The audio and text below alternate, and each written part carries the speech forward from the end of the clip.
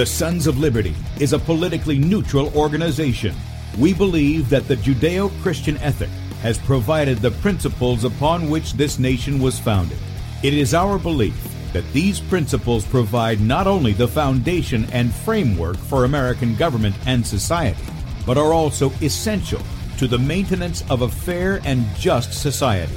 All program content is based on a Christian biblical worldview. One of you said to me recently that we shouldn't rock the boat. Well, ladies and gentlemen, I want to tell you that I am a boat rocker.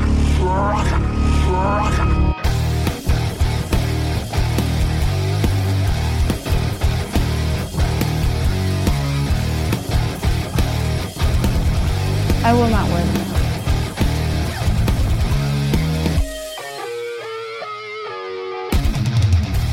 I will not wear the mask. I will not wear the mask. I will not wear the mask. I will not wear the mask. I will not wear a mask. I will not get the vaccine. I will not get the vaccine. And I will not get the vaccine.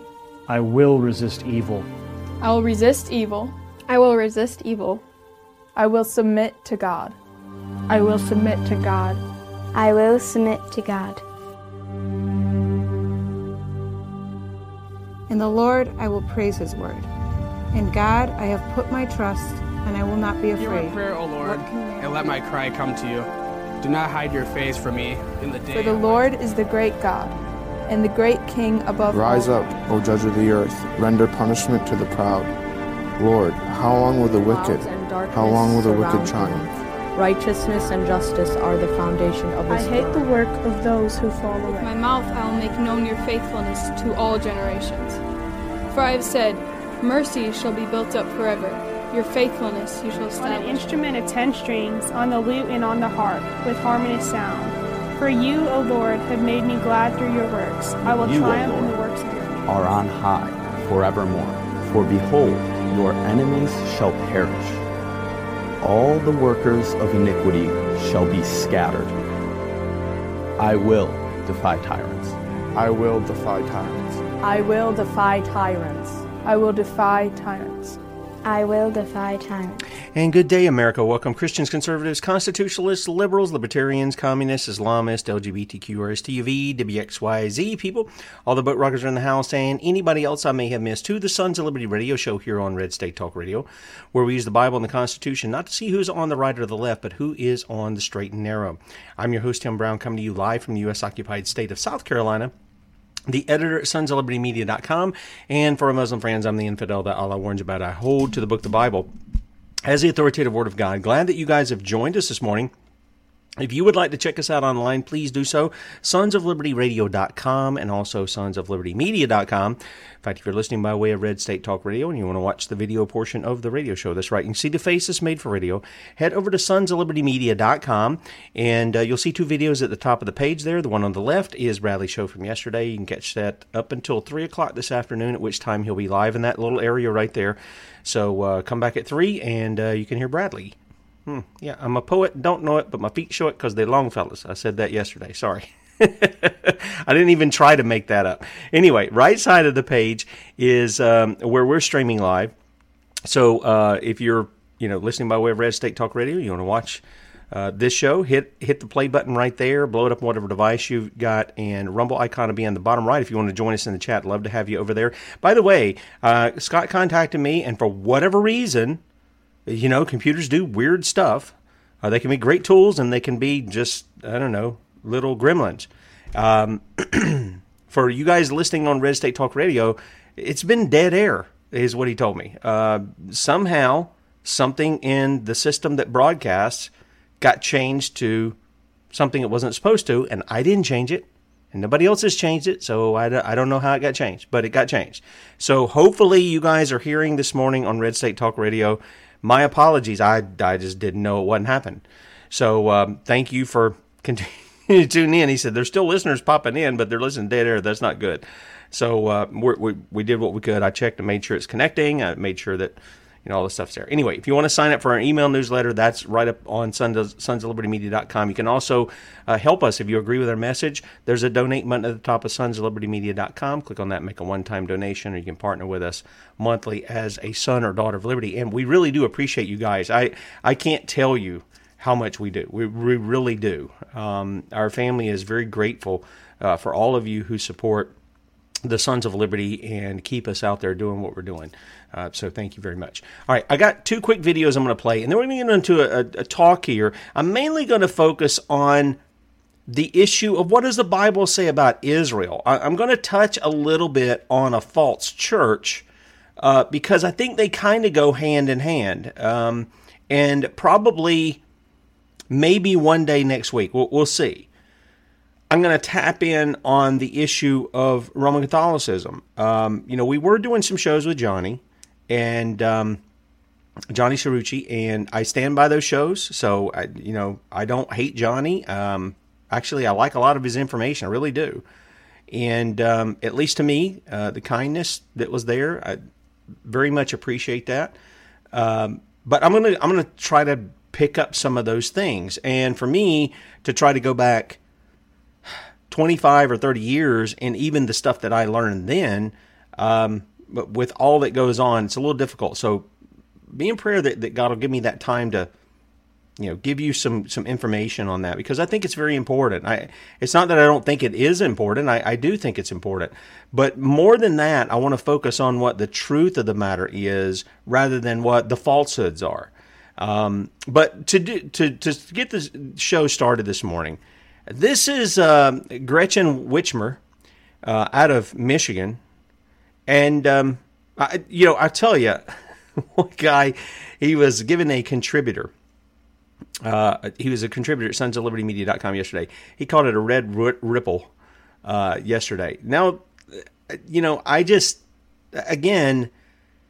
go back, and it's like the people don't fully understand, I think, what should be going on. They go in thinking, I'm going to vote, I'm giving my voice, and I played the videos for you, was it yesterday, of the machines breaking, paper being out, machines not working, people having to go somewhere else. People don't have all day to run around go voting. People have families to take care of. They have work that needs to be done. And it's just, oh my goodness. So what do you do? What do you do? Well, you're going to have to learn your civic duty. That's what I'm going to say. Because you and I are the answer. I've said it before, I'll say it again. D.C. is worthless. It needs to be abolished, dissolved, removed. And if the states won't get to do that, then they need to secede. That's the real answer here. Get rid of the beast. Rip its teeth out, rip its heart out. And you are its teeth, and you are its heart. Believe it or not, you are. And that's what you're going to have to do. Tactical Civics is a great place to learn your, tacticalcivics.com is a great place to learn your civic duties. Whether there's secession, whether their plan works and is implemented and can bring these rascals to justice, either way, you still need to learn those civic duties. And I'll tell you what, tacticalcivics.com is a great way to learn it. Several free books. When you link up with that, you got a network of people across the 50 states, and it'll be a big benefit to you. It really will. By the way, I'm not paid to say that. I don't make any money from it. I believe in what's being done. I've watched David grow that organization and develop it over more than a decade, and he was doing it before I met him. So here's Gretchen Whitmer. She was asked about her disastrous COVID handling, and all of a sudden, she's just fine up until this point, and then all of a sudden, she can't figure out what's being said. Governor, when it comes to your handling of the pandemic, we all know the critics over the past few years. Do you have any regrets? And is there Oh, shit. Go ahead, Governor. Can you hear me okay? No, my broom is stuck in my ear. Did I do that when I touched the ear thing? It was starting to fall out. Oh, no. It's okay. Governor, can you hear me? Governor Whitmer? She sits there like a doofus. We'll check back in with the governor maybe a little bit later on this morning, but yeah, it seems like she's having some audio problems. Audio problems. When the tough questions come, audio problems. Yeah, that's the way it always works, right? It's like when people come out and they speak the truth, there's a video problem, right? You'll like this guy. General Keith Kellogg. The U.S. government is spending $2.5 million an hour of your money in Ukraine. Take a listen. Yeah, Neil, thanks for having me. Look, I think there's a valid concern there, and it all comes down to accountability. We're in day 253 of this war in Europe.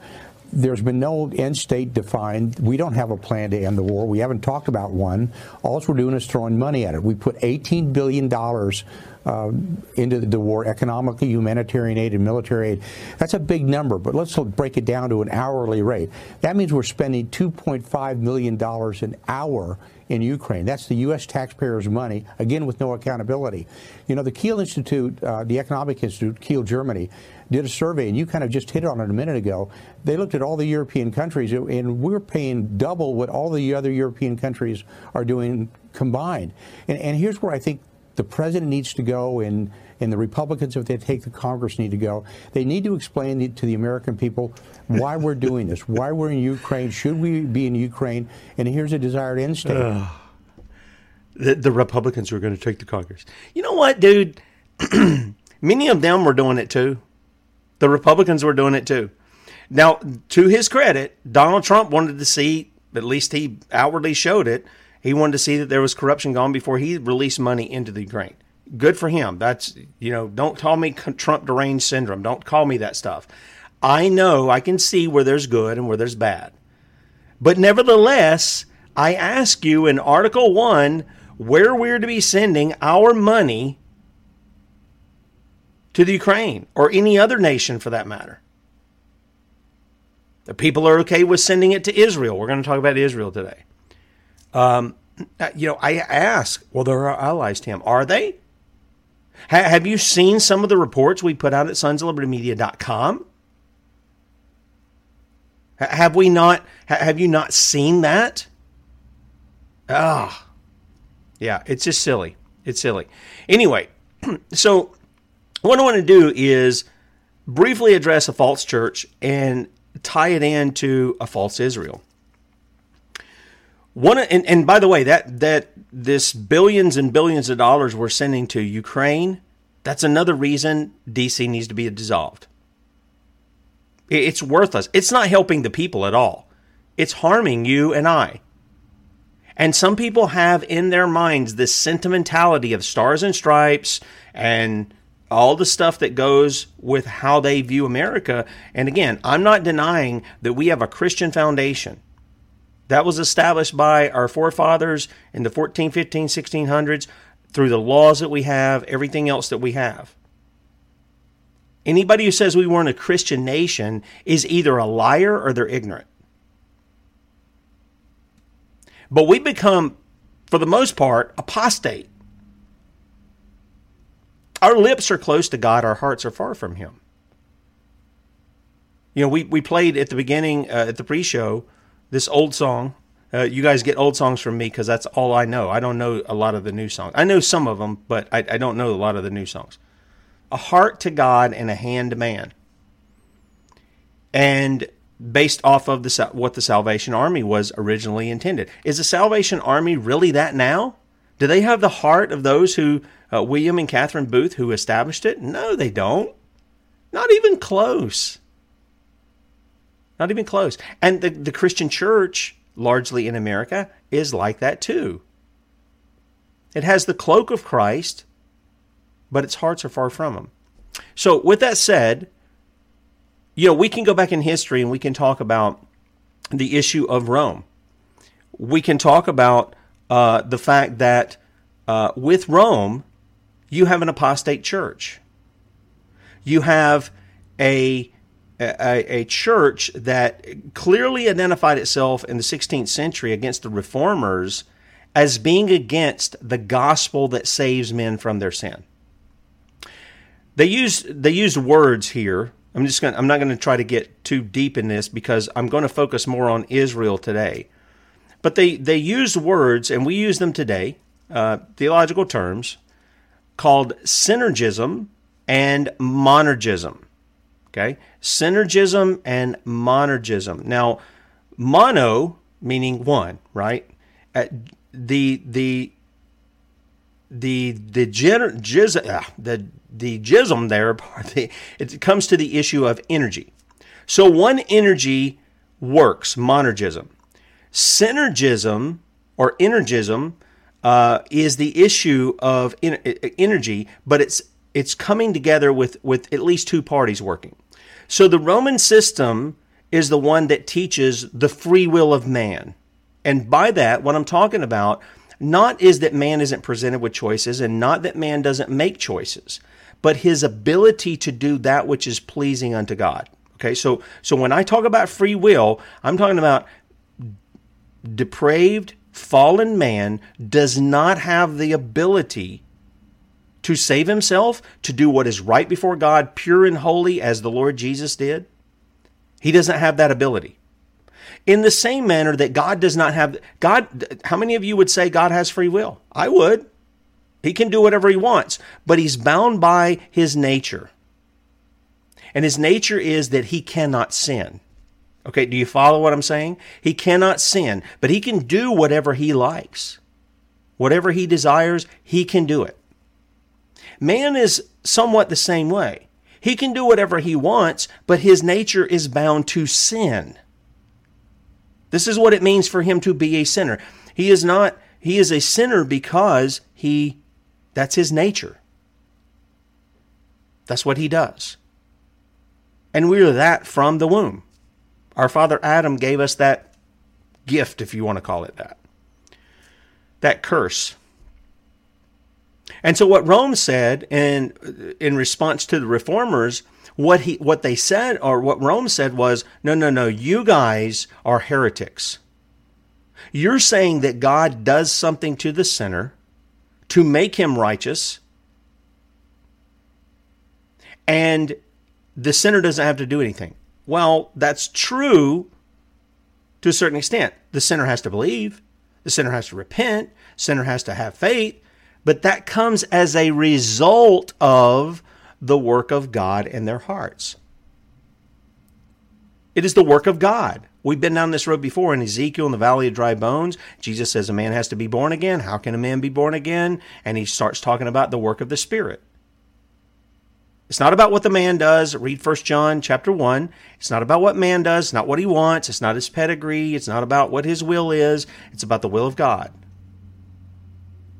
God was working in the heart of Moses, but he was not working in the heart of Pharaoh except to harden it. God was showing grace to Moses. He was not showing it to Pharaoh. He was showing grace to Isaac. He did not show it to Ishmael. He was showing it to Jacob. He was not showing it to Esau. And God's free to do that because all of us, I think, can agree that men need what? We can't boast about anything, can we? And what do we deserve? If we're honest, what do we deserve? We deserve condemnation, which Jesus says we're already under. He didn't come to condemn the world, but that the world through him might be saved. Nevertheless, all men are condemned. They stand condemned. He came to save them from that condemnation. And Rome said, we'll have none of that.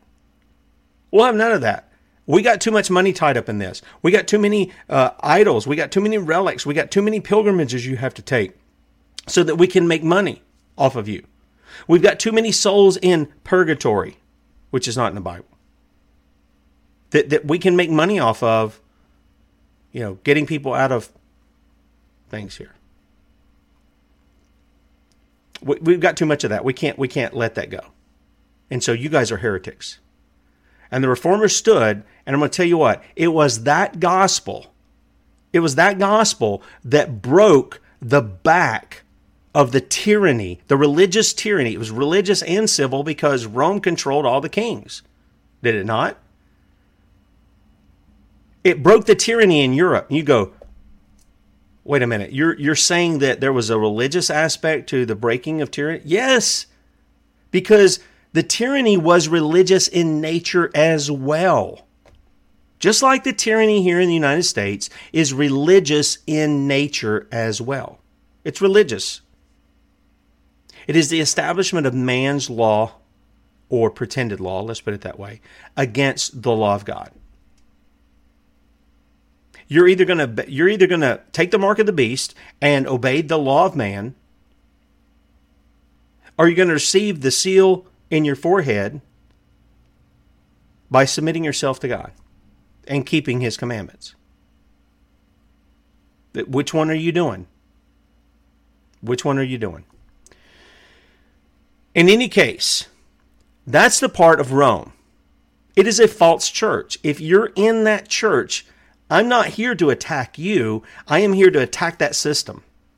That system is a beast system. It does not have grace. It does not show mercy. I mean, it is the very essence of Antichrist. We've talked about that. Again, the shows we had with Johnny, go back and see those. I'll try to link those up in the archive. We talked about that. The very title that the Pope carries it literally means Antichrist. Literally means that. In the place of and opposed to Christ. That's what that term means. In the place of, it can also mean opposed. That's just very clear. Go read your history. See some of these things that developed out of it. In fact, it came to the point where, and I'm not going to get into a lot of theological terms, but I throw a couple out at you so that you can look at them if you're not interested, if you're not familiar with them. I think there are things that you need to understand because they're concepts that we find in the Bible of what God does to us. How He, in fact, we're going to touch on a couple of those things this morning. But the fact of the matter is they're a false church. And they're deceiving billions of people. They're deceiving them. They're claiming they're in the place of Christ while providing a gospel that does not save people. It just doesn't do that. So, let's go back and let's see where this gospel first occurred. The gospel first occurred in Genesis chapter 3, verse 15. Now, I didn't pull that up, but it just hit me because I went straight to Abraham here, or Abram.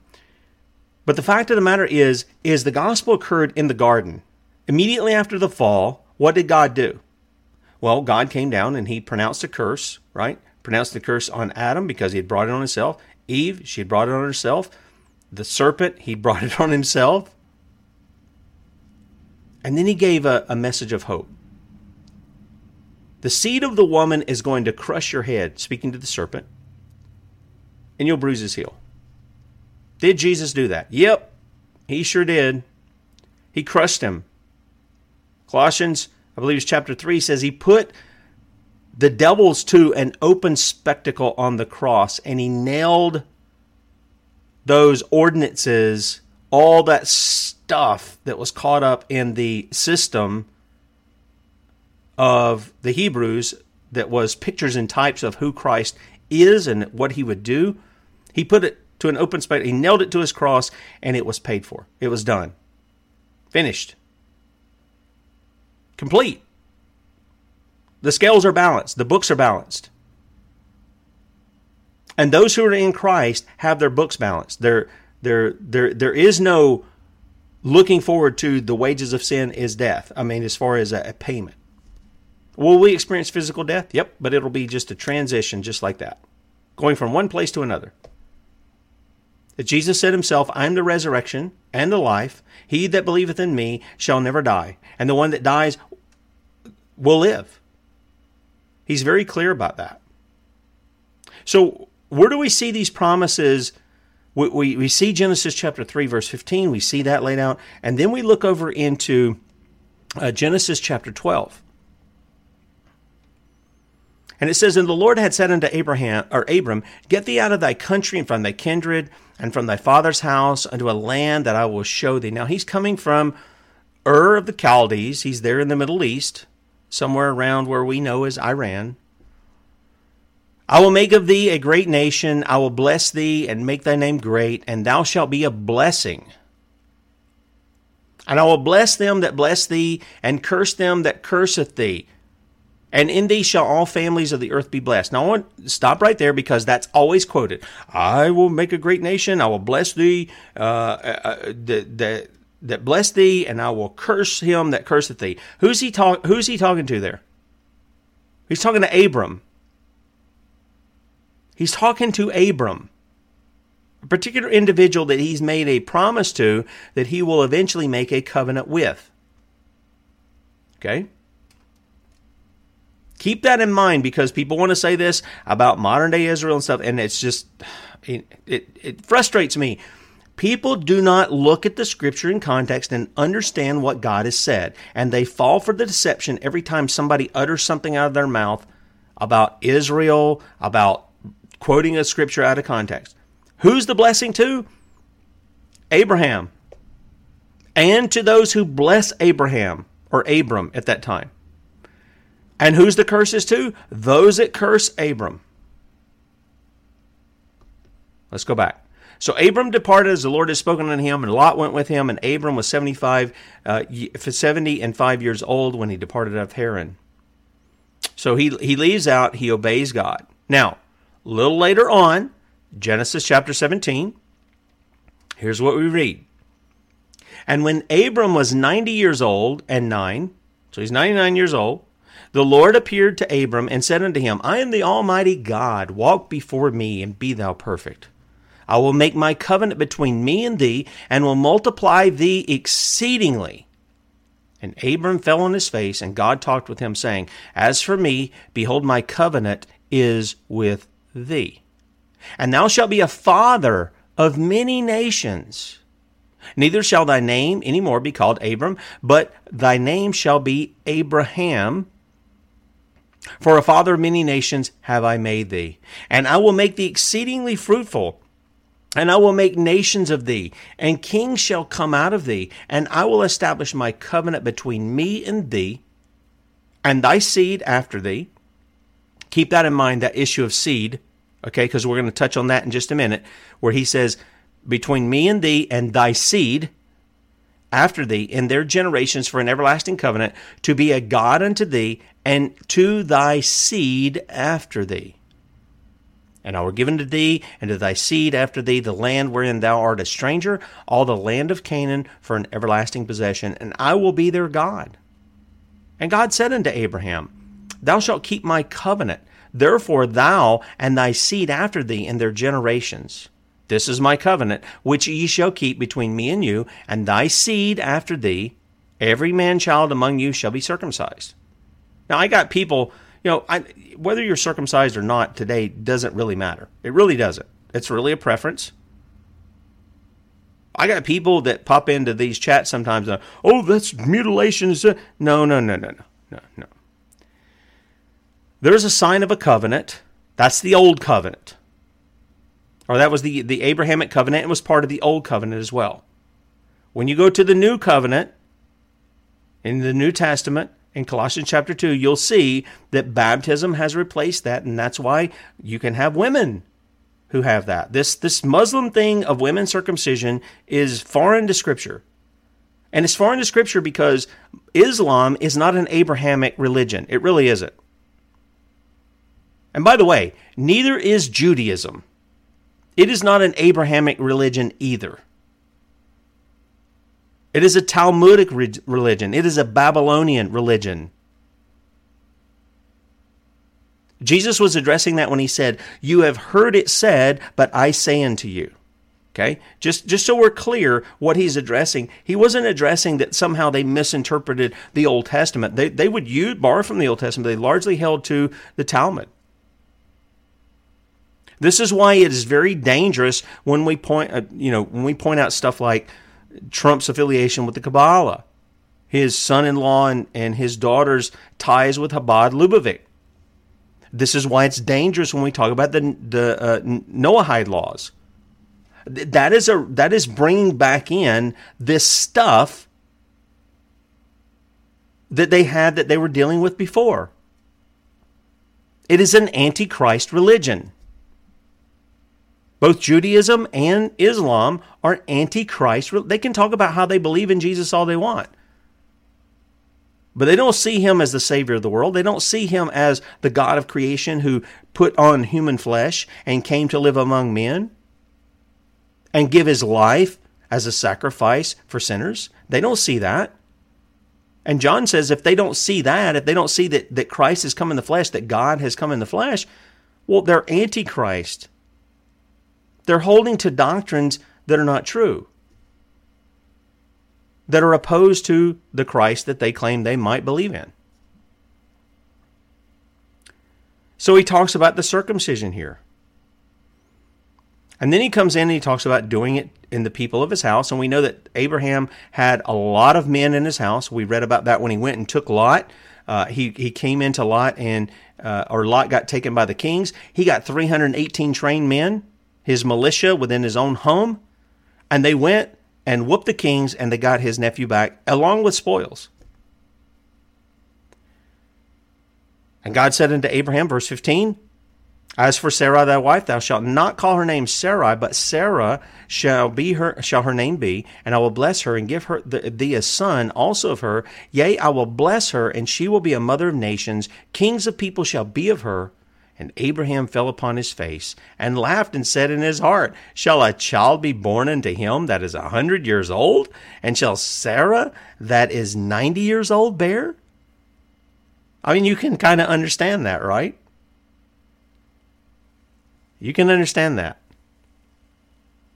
Abraham said unto God, Oh, that Ishmael might live before thee. And God said, Sarah thy wife shall bear thee a son indeed, and thou shalt call his name Isaac, and I will establish my covenant with him for an everlasting covenant. He didn't do that with Ishmael. He did it with Isaac and with his seed after him. And as for Ishmael, I have heard thee. Behold, I blessed him.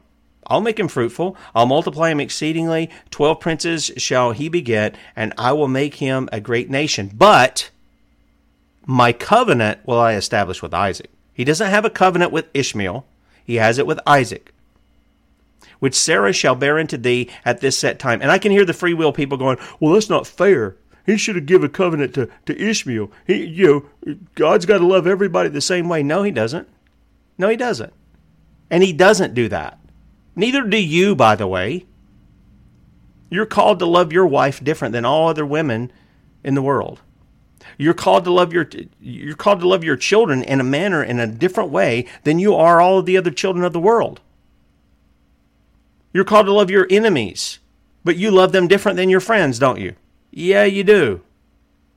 But you want to tie God's hands and say you have to love everybody the same way because I said so. No, that's not how it works. So he establishes it with Isaac, which Sarah shall bear unto thee at this set time in the next year. And he left off talking with him, and God went up from Abraham. And later on, we'll see what happens with Abraham. Abraham believed God, and it was counted to him as righteousness. In other words, God said, you're righteous because you believe me. He didn't have any works to show at the time. He simply believed God. Now here, he's kind of going, how is this possible? I'm 100 years old. How's that going on? But we're told that he believes God, and it's accounted to him for righteousness. This is where the reformers picked up on. Wait a minute. Paul argues Abraham was made righteous by belief, believing. Something going on internally, the mind and the heart. He believed God. James says that he was justified by what? His works, right? Let me tell you, this is exactly what Ephesians 2 talks about. We're going to get to that in just a second. This is exactly what it's talking about when it says that we are saved by grace unto good works. The works follow those who have been saved by grace. In other words, if you're a believer and you don't have works that follow that demonstrate that you actually believe, you're not a believer. You're an unbeliever. And so this is exactly what happened with Abraham. Abraham not only believed, but he went through and he demonstrated it with works. How did he do that? Well, we see him take his son Isaac. Do we not? We see him take Isaac up on the mountain because God said, sacrifice your son. Isaac even willing to go. And as Abraham gets ready to do the deed, what happens? God provides a lamb which is a great picture of Christ, the Lamb of God, who comes and becomes our substitute. He takes our place on the altar, and he has sacrificed himself. He is slain. And Isaac goes free. So keep that in mind as we go through here, because part of the covenant that God has given with Abraham, in fact, we'll go a little further. I'm not going to hit it today because I want to get into some of the New Testament things to show you the reality of what's going on. But what he does is God sets and makes the covenant with Abraham. Usually the two parties would cut an animal in half. And a covenant means a passing between flesh. That's what it means. Okay? They would take an animal and they would split it, and the two parties of the covenant would walk between those pieces of flesh before God. And that was their covenant. God was going to watch over both of them to make sure that they kept the covenant. Okay? And when you look at what happened, there were a number of animals that were done, and then the Bible says Abraham was waiting and God caused a great sleep to fall upon him. And then God himself walked between the pieces of flesh. In other words, God was the one who was going to be the covenant upholder. It wasn't two parties, it was one. In fact, you could say it was two parties. You could say it was the Father and the Son who walked between the midst of that, and they were going to keep that covenant. Why? They had already made the Father had already made the promise to the Son in eternity past. He'd already done that before the worlds were made. He'd made a covenant with him to save a people unto himself. So Israel was supposed to be a light to the Gentiles, and what did they do? Well, they took it upon themselves. And you see some of this in some of the language of the New Testament when you see them looking at, oh, look at me. You know, Jesus talks about the publican and the Pharisee within the temple. And the Pharisee's going, oh, God, aren't you glad you got a guy like me down here? I mean, don't you love me? I do everything I'm supposed to do. I'm just a great guy. I love you. I love you. I love you. I love you.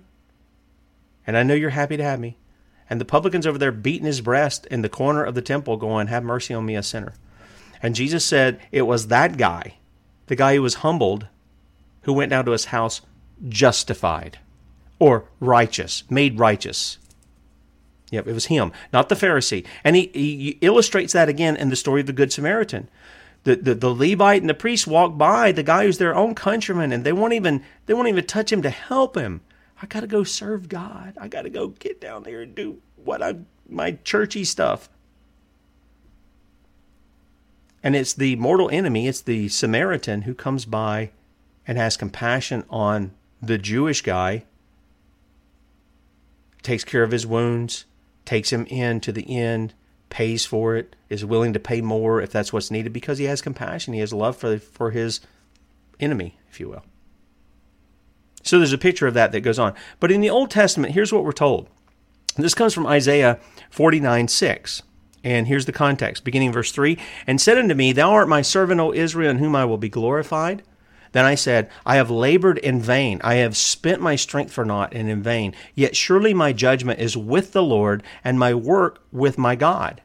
And now saith the Lord that formed me from the womb to be his servant, to bring Jacob again to him. Though Israel be not gathered, yet shall I be glorious in the eyes of the Lord, and my God shall be my strength. And he said, It is a light thing that thou shouldest be my servant to raise up the tribes of Jacob, and to restore the preserved of Israel. I will also give thee for a light to the Gentiles, that thou mayest be my salvation unto the end of the earth. Thus saith the Lord, the Redeemer of Israel, and his Holy One, to him whom man despiseth, to him whom the nation abhorreth, to a servant of rulers, kings shall see and arise, princes also shall worship, because of the Lord that is faithful, and the Holy One of Israel, and he shall choose thee. Thus saith the Lord, in an acceptable time have I heard thee, and in a day of salvation have I helped thee, and I will preserve thee and give thee for a covenant of the people to establish the earth, to cause to inherit the desolate heritages, that thou mayest say to the prisoners, Go forth, to them that are in darkness, show yourselves. They shall feed in the ways, and their pastures shall be in all high places. This is a talk about what Christ is going to do. He's going. The Israel here is going to be a light to the Gentiles outside that nation of Israel at that time. Is that not what Jesus said they should do? You begin here in Jerusalem, you can move to Judea, Samaria, it's outside of Israel, and to the utter parts of the earth, right? That's exactly what he said they were going to do. A light to the Gentiles. And by the way, when you go to the New Testament, and we'll just touch on this just a little bit, Acts chapter 7, you see this journey. You recall Stephen. Stephen is standing before the Sanhedrin, and he's recounting their own history. He talks about Abraham coming out of the land of the Chaldeans. All these things that had taken place. He recounts Isaac. He recounts Jacob. He's doing all of these kinds of things. And he comes down and in verse 11, now there came a dearth over all the land of Egypt and Canaan and great affliction. Our fathers found no substance. But when Jacob heard that there was corn in Egypt, he sent out our fathers first. And at the second time, Joseph was made known to his brethren, and Joseph's kindred was made known unto Pharaoh. And they sent Joseph, called his father Jacob to him, and all his kindred, 70 souls. They go down to Egypt. You know the story that transpired there. And then we come on down to verse 20. I'm skipping some things, but I'm trying to stay in the context. He's just recounting their history. He talks about Moses being born. He was exceeding fair and nourished up in his father's house. Moses learned the wisdom of the Egyptians. Seeing one of them suffer wrong, and he defended him and avenged him that was oppressed and smote the Egyptian. We see all that. And then what happened? Well, Moses was raised up, right? He was raised up to deliver the people. And it's interesting because Stephen mentions here in the text, and I thought I had this pulled up, sorry. Look at what he says here in verse 38. I should have had that pulled up anyway. Whoa, sorry about that, guys. Here's what he has in verse 38. Or actually, let's go back to 37. This is that Moses which said unto the children of Israel, a prophet shall the Lord your God raise up unto you of your brethren, like unto me, him shall ye hear. This is he that was in the church. Now, again, I think had the New Testament translators translated this word ecclesia, which is, we know it as the word church, if they'd have just translated this as assembly, there wouldn't be this confusion that's going on. This is he that was in the church in the wilderness. Now he's talking about Old Testament, after they came out of Egypt, with the angel which spake to him in the Mount Sinai, and with our fathers, who received the lively oracles to give unto us. He's talking about the Old Testament had a church. Now, many people don't know that. They've been in church all their life, and they think the church and Israel are two separate things, and they're not. They're not. And no, I'm not giving replacement theology. Here's what I'm giving. I'm giving fulfillment theology. The church was the Israel of the Old Testament. And in the New Testament, that little geopolitical structure that was established expands throughout the world. It encompasses Gentiles. This is how they're to be a light unto the Gentiles. Let me show you. Ephesians chapter 2. Now, everybody focuses on, the first parts there. It's by grace you've been saved, not of works, lest you should boast, and all this kind of stuff. And then we pick up in verse 10, it says, we're his workmanship, created in Christ Jesus unto good works, which God hath before ordained that we should walk in them. And then most people leave this off. This is vital to understanding the work of Christ. Listen. How many of you have preachers, pastors out there who point to people like John Hagee out there in Texas? By the way, an unrepentant adulterer The lady who's his wife now was his secretary previously, and he was cheating with on his wife. John Hagee says there's no need to evangelize Jews because they have their own covenant with God. And yet, he's promoted as this great preacher and stuff. He's a false teacher. He's a heretic. He doesn't hold to the true gospel. He doesn't even have his Israelology right. And here, what are we seeing? Well, we're seeing an expansion of Israel. Not a replacement, an expansion of it. All right? Look at what he says. Wherefore remember that ye being in time past Gentiles in the flesh. Now, notice he says Gentiles in the flesh, who are called uncircumcision by that which is called the circumcision in the flesh made by hands, that at that time ye were without Christ, being aliens from the commonwealth of Israel, and strangers from the covenants of promise. That was the promise. I mean, we just read that, the promise that God gave to Abraham. We're going to look at that a little more here in just a second. Having no hope and without God in the world. But now, in Christ Jesus, ye who sometimes were far off are made nigh by the blood of Christ.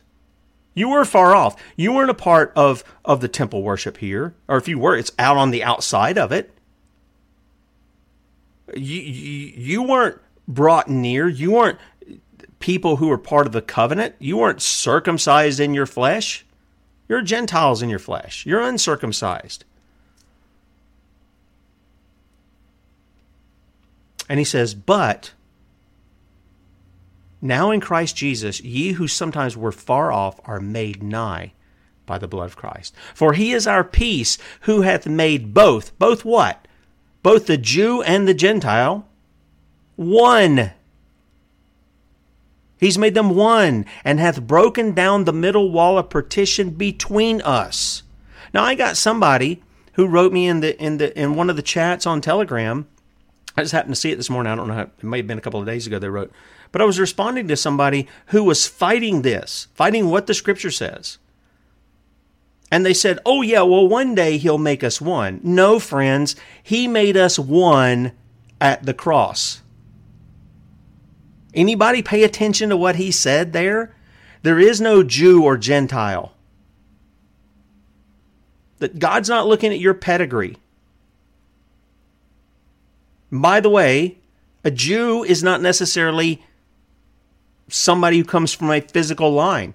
Go back and look. Oh, Tim, that's not true. Go back and read where Joseph calls Jacob down with his sons and his servants. All his servants weren't of the same line. They didn't come from his body. There are a ton of people within the Old Testament who were not from the lineage of Abraham, who were part of Israel. Lots of them. They were Gentiles, but they had come in and they said, like Ruth, a Moabitess, you're going to be my God, your people's going to be my people. That was assimilation, if you will. I'm going to submit here to the God of Israel. There were lots of people who came in like that. And then this is what he says. Paul writes, he says, having abolished, he broke down the middle wall of partition between us. Well, how did he do that? Having abolished in his flesh, that's Christ's flesh, the enmity, even the law of commandments contained in ordinances. Those are all those works stuff that was going on in the law. For to make in himself of two, one new man, so making peace, and that he might reconcile both, the Jew and the Gentile, unto God in one body by the cross, having slain the enmity thereby, and came and preached peace to you which were afar off, and to them that were nigh. He preached the same message of peace to the Jew and to the Greek, as Paul would say.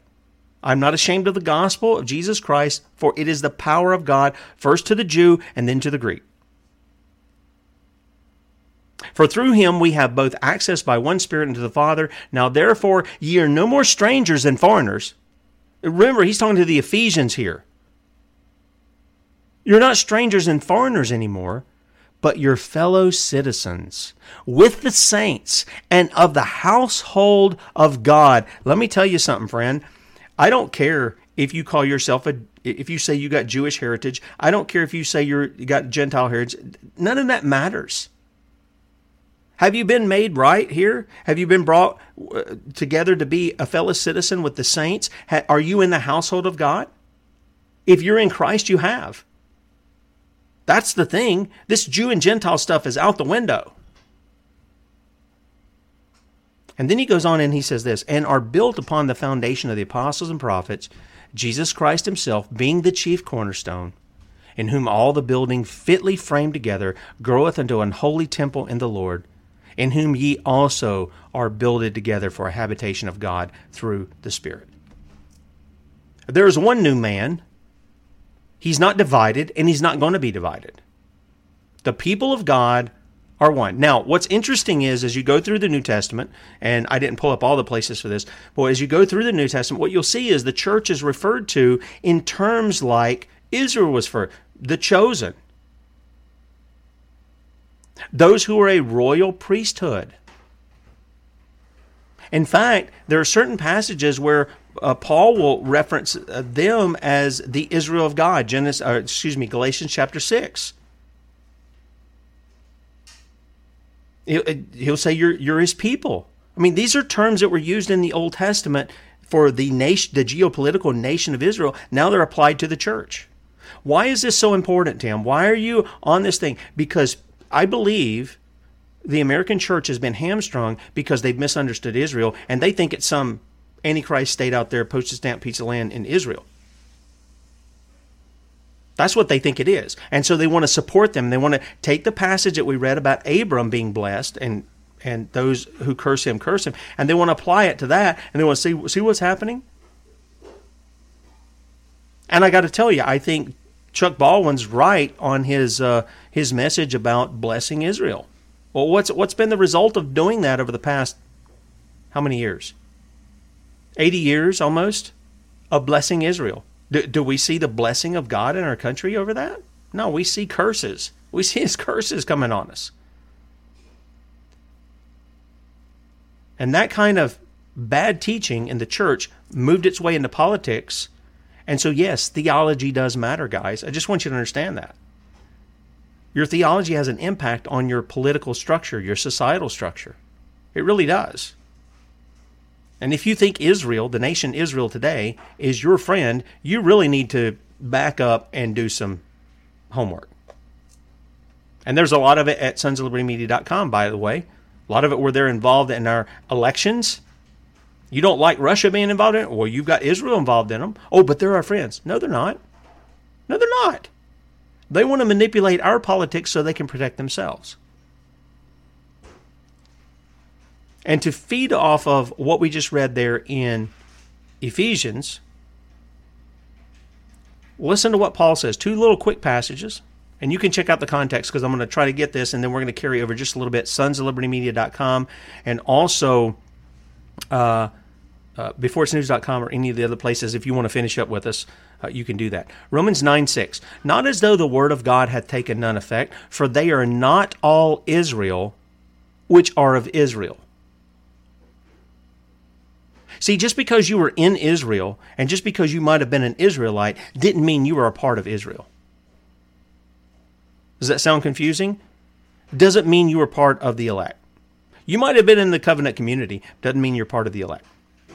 Okay? Check this one out. Romans 2:28. For he is not a Jew, which is one outwardly. Neither is that circumcision which is outward in the flesh. This is exactly what Jesus referenced to the Pharisees of the day when he says, you're of your father the devil. Abraham's not your father. You might be circumcised. That means nothing. You've got to have the circumcision of the heart. And only the Spirit of God can bring that about. Only he can do that. So with that said, I'm going to kind of take a little break here.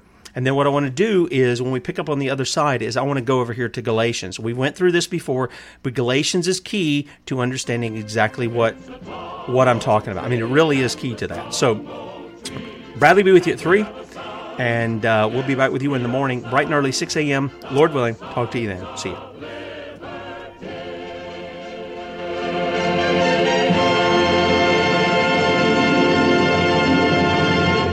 And I think we ran a little over because I was having a problem with kicking off the start music, so forgive me for that. Welcome, everybody who's coming over from Red State Talk Radio. And let's just jump right into this because I don't want to keep you too long.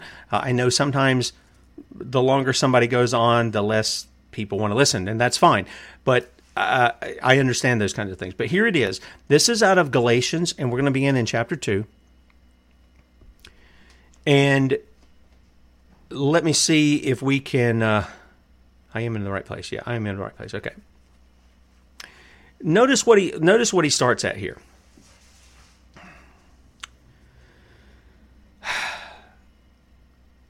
He says, and remember, the Galatians have had a false gospel that spread to them. He's addressed this in chapter 1 and the beginning of chapter 2 here, and he says, if somebody gives a gospel that I haven't preached, let them be accursed, let them be anathema. Let them be damned. So if you take that and you can see it, not only the person who's preaching it is damned, but they're preaching a damnable gospel. So those who hear it and believe it, it's a problem for them. And this is why Paul would say, who's bewitched you that you think what was begun in the spirit is now going to be completed in the flesh? So he comes up and he says this. When I saw that they walked not uprightly according to the truth of the gospel, I said unto Peter before them all, remember Peter was eating with the Gentiles at the time, okay? They're in this transition period. He's eating with the Gentiles, and when the Jews show up, he gets away from them and starts eating with the Jews. And Paul sees his hypocrisy, and he says unto Peter before them all, if thou, being a Jew, livest after the manner of Gentiles, and not as do the Jews, why compellest thou the Gentiles to live as do the Jews? That's something to consider for some of these people who want to go back to this Messianic Jewish stuff. No, sorry. Christ is the fulfillment of all that stuff. He's the fulfillment of it. Okay? And so he says, verse 15, we who are Jews by nature and not sinners of the Gentiles, knowing that a man is not justified by the works of the law, but by the faith of Jesus Christ, even we have believed in Jesus Christ, that we might be justified by the faith of Christ, and not by the works of the law. For by the works of the law shall no flesh be justified. But if while we seek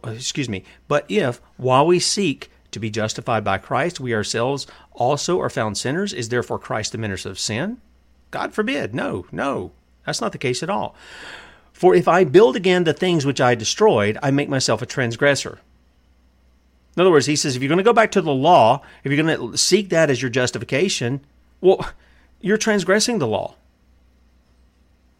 And you know you're transgressing the law. For I through the law am dead to the law, that I might live unto God. I am crucified with Christ, nevertheless I live, yet not I, but Christ liveth in me. And the life which I now live in the flesh, I live by the faith of the Son of God, who loved me and gave himself for me. I do not frustrate the grace of God, for if righteousness come by the law, then Christ is dead in vain. That's right. If you're trying to hold up the standard of the law, by which you will be redeemed, by which you'll be saved from your sin, you're just piling up more judgment on yourself. That's what he's saying. You're either trusting in Christ or you're not. Okay? And then here he says it. O foolish Galatians, who hath bewitched you, that you should not obey the truth, before whose eyes Jesus Christ has been evidently set forth, crucified among you? This only would I learn of you. Received ye the Spirit by the works of the law, or by the hearing of faith? Well, by the hearing of faith. He says this is the reason for a preacher. People have to hear the gospel. And they can't hear it unless a preacher goes, right? Are you so foolish? Having begun in the Spirit, are you now made perfect by the flesh? Have you suffered so many things in vain, if it be yet in vain? He therefore that ministereth to you the Spirit, and worketh miracles among you, doth he it by the works of the law, or by the hearing of faith? And then he gets into Abraham. And this is where it gets very interesting for those who want to divide the church between Gentiles and Israel, or Jews, where they want to see this modern state of Israel as somehow biblically prophetic. It's not. And he says this, "Know you therefore that they which are of faith, the same are the children of Abraham." So if you have faith in Jesus Christ, you're a child of Abraham, which makes you what? It makes you Israel. That's exactly what it makes you. Even the people who buy into this distortion about modern day Israel and stuff, they would say, if you're a child of Abraham, some of them would go, oh, well, not Abraham, it would be Abraham and Isaac. And some of them would go, no, Abraham, Isaac, and Jacob. And then some of them would go, Abraham, Isaac, Jacob, and Joseph. And it's like, really, guys? The promise was made to Abraham. Was it not? Did we not just read that in Genesis 12 and Genesis 17? Yes, we did. The promise was to Abraham. And this is going to be Paul's point in here. So keep that in mind. So then, they which be of faith are blessed with faithful Abraham. Remember, God said, I'm going to make you a blessing unto the nations. Those Gentile nations. In fact, let me point this out to you. Abraham wasn't called a Jew.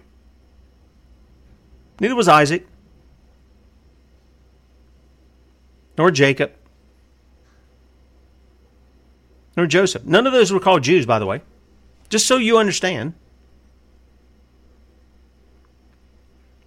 For as many as are of the works of the law are under the curse, for it is written, cursed is every one that continueth not in all things which are written in the book of the law to do them.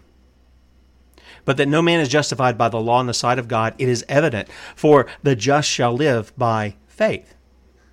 And the law is not of faith, but the man that doeth them shall live in them. Christ has redeemed us from the curse of the law, being made a curse for us. For it is written, cursed is every one that hangeth on a tree, that the blessing of Abraham might come on the Gentiles through Jesus Christ. And what's that blessing? Well, it's redemption, but again, it's what we just read in Ephesians 2. It's bringing us into one body, one new man in Christ. The blessing of Abraham might come on the Gentiles through Jesus Christ, that we might receive the promise of the Spirit through faith. Brethren, I speak after the manner of men, though it be but a man's covenant, yet if it be confirmed, no man disannulleth or addeth to it thereto. Now to Abraham and his seed, remember I said keep an eye on that word seed there, were the promises made. He saith not, and to seeds as of many, but as of one, and to thy seed, which is Christ. The promises were made to Abraham and to Christ. Remember what I said before? The God who cannot lie, Titus tells us, who promised before time began. What did he promise, and who did he promise to? Well, he promised a kingdom and a people unto the Son. Before anybody was made, before anything was spoken into existence, God promised Christ, his Son, an inheritance of all things. And that includes a people that he would save unto himself. Okay? And this I say, that the covenant that was confirmed before of God in Christ, the law, which was 430 years after, so the law came 430 years after the promise that we saw in Genesis to Abram. Okay? It cannot disannul, that old covenant with the law cannot disannul the covenant made with Abraham. That it should make the promise of no effect. No. See, the old covenant, the Mosaic covenant, is gone. Done away with. In Christ. This is the reason for the destruction of Jerusalem in 70 AD. It is God's way of saying, I'm not pleased with that stuff. That stuff was pictures, and I'm trying to get you guys to see what I was bringing, and you would have none of it, so I'm doing away with the whole thing. And only Christ remains. And yet, what do we see today? We see people caught up in this thing about red heifers and utensils in a temple and priests and all this, and wanting to be Christians excited about that. And you go, that is an abomination before God. That is in essence, the synagogue of Satan. Read about it in Revelation chapter 2 and 3. That is Jews who say they are Jews, but they are not. They're not. They're of their father, the devil. So that's what that's about. For if the inheritance be of the law, it is no more of promise, but God gave it to Abraham by promise. Wherefore then serveth the law? I mean, what's the point of the law? It was added because of transgressions, till the seed, that's Christ, should come to whom the promise was made, and it was ordained by angels in the hands of a mediator. Now, a mediator is not a mediator of one, but God is one. Is the law then against the promises of God? God forbid. For if there had been a law given which could have given life, verily righteousness should have been by the law. Right? I mean, that makes sense. If you keep the law, you should receive all the blessings of that, right? But he's saying, no, that's not the case. The law showed us our sin. It showed us how much we were sinning. But the Scripture hath concluded all under sin, that the promise by faith of Jesus Christ might be given to them that believe. But before faith came, we were kept under the law, shut up unto faith, which should afterwards be revealed. Wherefore, the law was our schoolmaster to bring us unto Christ, that we might be justified by faith. And you guys know what schoolmaster is, right? It's the person who's in charge of you when you're little. They make sure you're doing everything, and they smack your hand or they smack your behind or whatever if you get out of line, and they correct you. And they're always just harsh, really harsh with you. That's what the law does. It weighs on men. It presses on them judgment. It presses on them their lawlessness, to show it to them, to make them look for a remedy to get out from under it. Bradley had a great illustration the other day with the iron cage. The law puts you in a cage, locks the lock, throws away the key, and the only person who can open it is not you and your will, it's Christ. There's a great illustration. So he says, wherefore the law was our schoolmaster to bring us unto Christ, that we might be justified by faith. But after that faith is come, we are no longer under a schoolmaster. For ye are all children of God by faith in Christ Jesus. For as many of you as have been baptized into Christ have put on Christ. There is neither Jew nor Greek. There's neither bond nor free. There's neither male nor female, for you're all one in Christ. Now, well, Tim, obviously there's male and female, unless you buy into what the stuff they're saying today. Well, I don't buy into what they're saying today, but the fact of the matter is, before God, he's been talking about this. He's talking about Jews. He's talking about Gentiles, and he says, guys, you've come into this one new man. You're no longer two different people. You're one new man. One new man. For ye are all one in Christ Jesus, verse 28. And if ye be Christ, then are ye, what does that say? What's that? If ye be Christ, then ye are Abraham's seed and heirs according to the promise. Now, if you're Abraham's seed, what does that make you? It makes you an Israelite, does it not? It makes you a part of the true Israel, or the church as we term it in the New Testament, the assembly of the people of God. Does it not make you that? Yeah, that's exactly what it is. In fact, he'll continue on, and this is the last chapter we'll be in here in verse 4 of Galatians. Now I say that the heir, as long as he is a child, differeth nothing from a servant, though he be Lord of all, but is under tutors and governors until the time appointed of the Father. Even so we, when we were children, were in bondage under the elements of the world. But when the fullness of time was come, God sent forth his Son, made of a woman, made under the law, to redeem them that were under the law. See, God did not send an angel to redeem men. He took on human flesh and became a man himself. Men can save men. They can intercede for men. This was the whole idea of the priesthood. Again, God didn't send an angel down to be an intercessor for men. He had men be intercessors for men. The priests were men. And Jesus had to become a man. The Son of God had to become a man in order that he'd be a proper substitute for men, and two, that he would be a great high priest or an intercessor for men. Okay? So he goes on from here,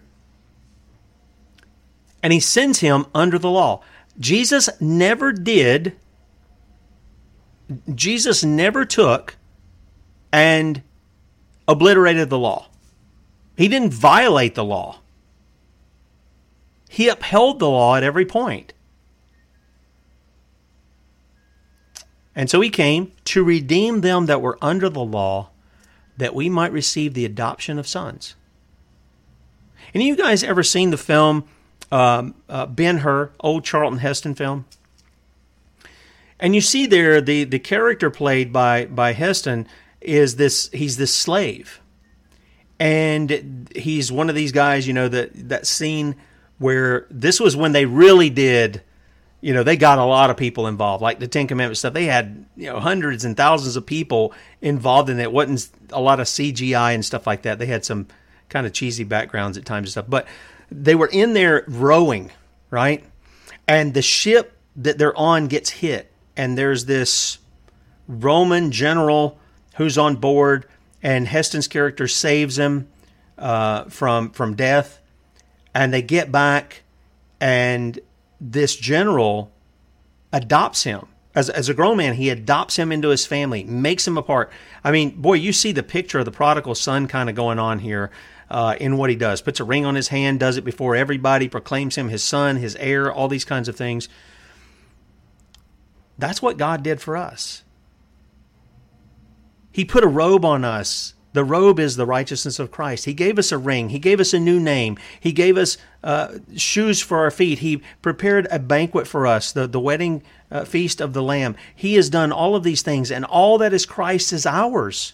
We are heirs with Christ and we are heirs of God and joint heirs with Christ of all things. All things. That's what we have coming to us.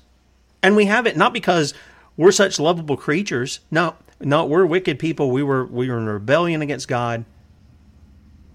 And yet God said, I'm going to set my love upon you, and I'm going to take that heart of stone out. I'm going to give you a heart of flesh. And that's what he did for many of these Galatians here. But some of them were being deceived. And so Paul loved them enough to say, wait a minute, guys, you're being deceived here. We got to correct this. And so he says this. And because you are sons, God hath sent forth the Spirit of his Son into your hearts, crying, Abba, Father. See, I don't, and I tell my kids, when we pray, we call God our Father. We have that intimacy with him to where we can refer to him, in the vernacular, Daddy. We can call him our Father. He has adopted us, just like my father adopted me. I call him Daddy. Wherefore thou art no more a servant, but a son, and if a son, then an heir of God through Christ. Howbeit then, when ye knew not God, ye did service unto them which by nature are no gods. But now, after that ye have known God, or rather are known of God, how turn ye again to the weak and beggarly elements, whereunto ye desire again to be in bondage? He's warning them, listen carefully, he's warning them of the same warnings the writer of Hebrews gave them. Apostatizing, turning from Christ, turning from the work of Christ, and going back to these weak and beggarly elements he's talking about, going back to the old covenant system. Do you see the weakness of a lot of the modern church today? They want to go back to the weak and beggarly elements. Temple, utensils, red heifers, priesthood. We want to see all that because they think it's a sign of Jesus coming. But the fact of the matter is, it is an abomination before the Lord. And God ended it for a reason. It was to show the supremacy of Jesus Christ, that he was a fulfillment of all those things. Going back. You observe days and months and times and years.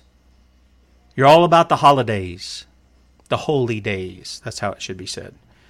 I'm afraid of you, lest I have bestowed upon you labor in vain. Brethren, I beseech you, be as I am, for I am as ye are. Ye have not injured me at all. You know how through infirmity of the flesh I preached the gospel unto you at the first, and my temptation which was in my flesh ye despised not, nor rejected, but received me as an angel of God, even as Christ Jesus.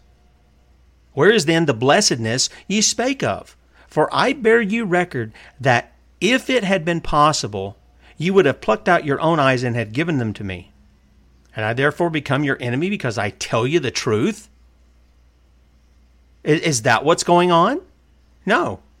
They zealously affect you, but not well. Yea, they would exclude you that ye might affect them.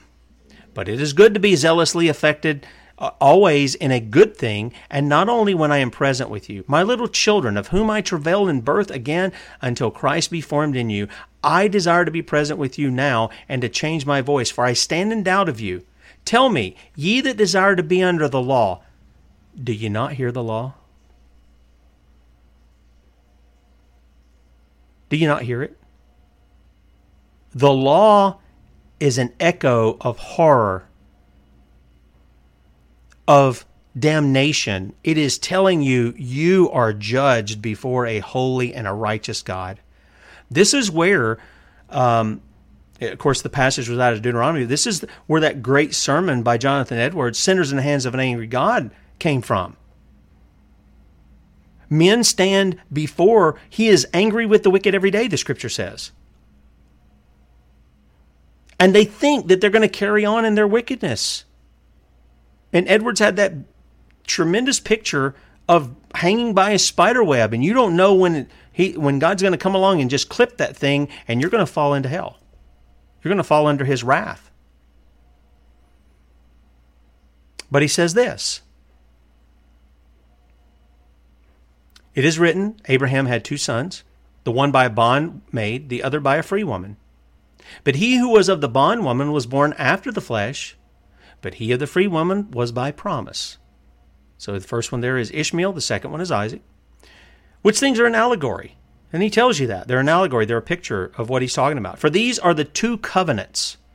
The one from Sinai, from Mount Sinai, which gendereth to bondage, which is Agar. This is the old covenant. And then the new covenant is the other. For this, Agar is Mount Sinai in Arabia, and entereth to Jerusalem, which now is, and is in bondage with her children.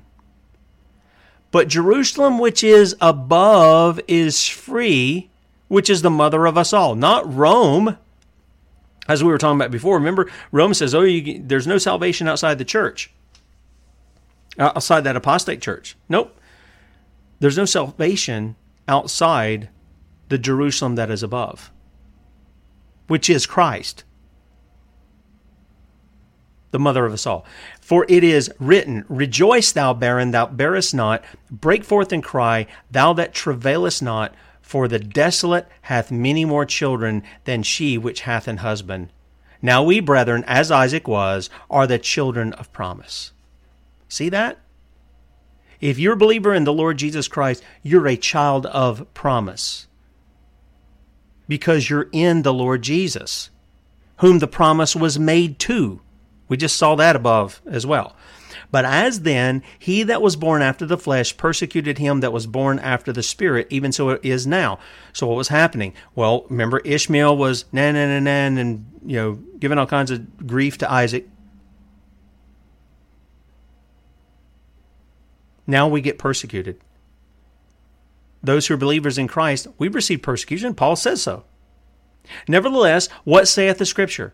Cast out the bondwoman and her son, for the son of the bondwoman shall not be heir with the son of the free woman. So then, brethren, we are not children of the bondwoman, but of the free.